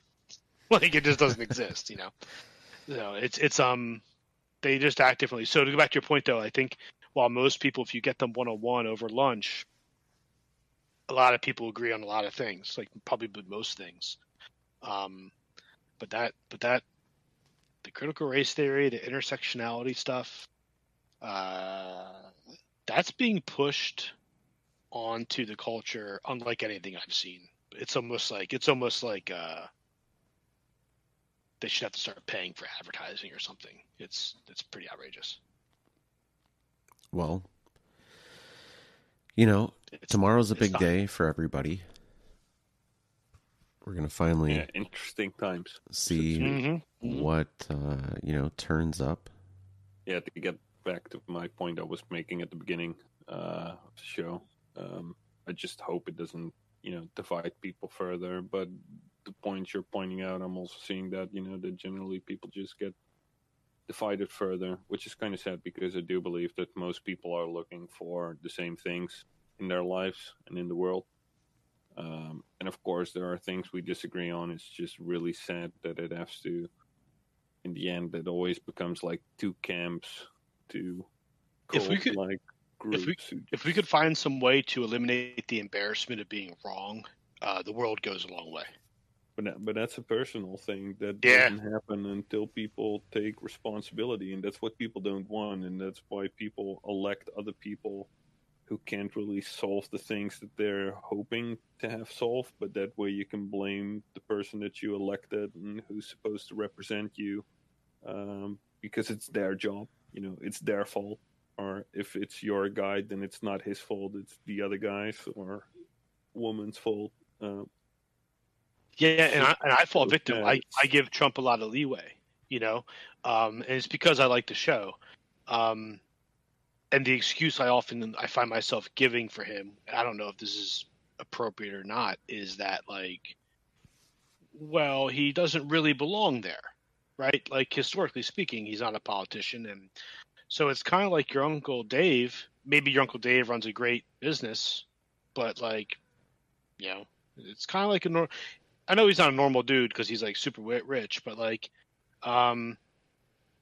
I don't see a Trump presidency and an Elon Musk presidency being all that different in terms of the weird stuff they decide to do, But I give them a lot of leeway because of that, and that's like a bias that I have, and that's baked in, and I don't know how I stop that. So I don't even when I have a friend who's like, I'm not voting for Trump simply because of I don't like the way he looks. I'm or acts. I'm okay, that's perfectly reasonable, Once you start getting into here's why you shouldn't like Trump, then you start getting into that proves somebody right or wrong, and people just hate being wrong. It's like being naked, and if if a lot of my friends could if a lot of people could just be wrong without feeling shame, I think we make a lot of progress. Just in everywhere, in math, science. All industries. Well, exactly right. Not a lot of places are being wrong isn't always the worst thing, right? You can discover what you were wrong on, reloop on that in a sense, and grow from that. Fastest way to learn. The healthiest work environment is one where you don't feel like you're on the chopping block if you ask questions about what's going on. Exactly. But I've been in many work environments where it's you can, and it's not said to you. It's nothing that's spoken. It's just a feeling that you get, and it's you don't want to be the one who's asking questions because that means you don't know as much, and that means you might get fired. And that's why sometimes on Twitter I just try to throw controversial things out there where I know I'm partially wrong, but I'm still curious about another point of view or something. So I'm just looking for more points of view, more sources. Then I'll just throw something out there which might sound ridiculous or even at like a clown face or something, just to see what comes back. Because I know that I don't have all the information, so plus it's a lot easier to get attention, or so to speak. It's not really attention I'm looking for, because I'm what I call reverse web of trust. I'm trying to do it in a way so that the people who can read between the lines see what I mean, and that everybody else ignores it, instead of just ranting at me and spamming my notifications. Sure. So I'm not looking for attention or likes or retweets or whatever. I'm just looking for new insights. And I'm not saying I'm really good at this or something, at being wrong, but only thing I'm trying to point out is that I do try to be wrong, and especially in public, like on Twitter, because if I'm wrong, then I'm probably going to learn something new. And as soon as you simply accept for yourself that it's okay to be wrong, because everybody is, it becomes a lot easier, and you start to learn a lot more, or at least that's how it works for me. 100%. I've noticed that I can ask a question just to Twitter itself, like as a tweet, much easier than I can ask what's going on in a group chat. Like I can shout it to the wind, no problem. Like, what's the best way to do this? And just send tweet. But if I'm in a group chat and I don't understand what's going on, I'm like 1,000% more hesitant to be like, what are you guys talking about? Yeah. I don't know how you get over that. Yeah, I see your point, because it feels less, how do you say it? One's just like throwing it's less personal. It's not a group of people but the whole world. Yeah, one's like I'm putting a note up on a bulletin board. Another one's like, we're sitting around a campfire, and right. Like you've been talking for 5 minutes, and all of a sudden, one kid goes like, "What are you guys talking about over here?" Yeah, and everybody's looking at you funny. What are you, an idiot? Yeah. Yes. Kind of safer, more anonymous to do it from behind a computer screen. 100%. Yeah. All right. Well, I am going to at least end the broadcast here. Really learn something if that's all right. On social media, because if you just try to have intelligent conversations, unless you're like super intelligent, then you have something really interesting to add, which I generally don't. I'm not good at writing beautiful threads, etc. Because my English, All right, so this is the end of the broadcast. I'm going to say goodbye. My vocabulary, my grammar. Check out. I don't know if you're hearing me. Construct, really beautiful sentences like over there. And such. So, but this has been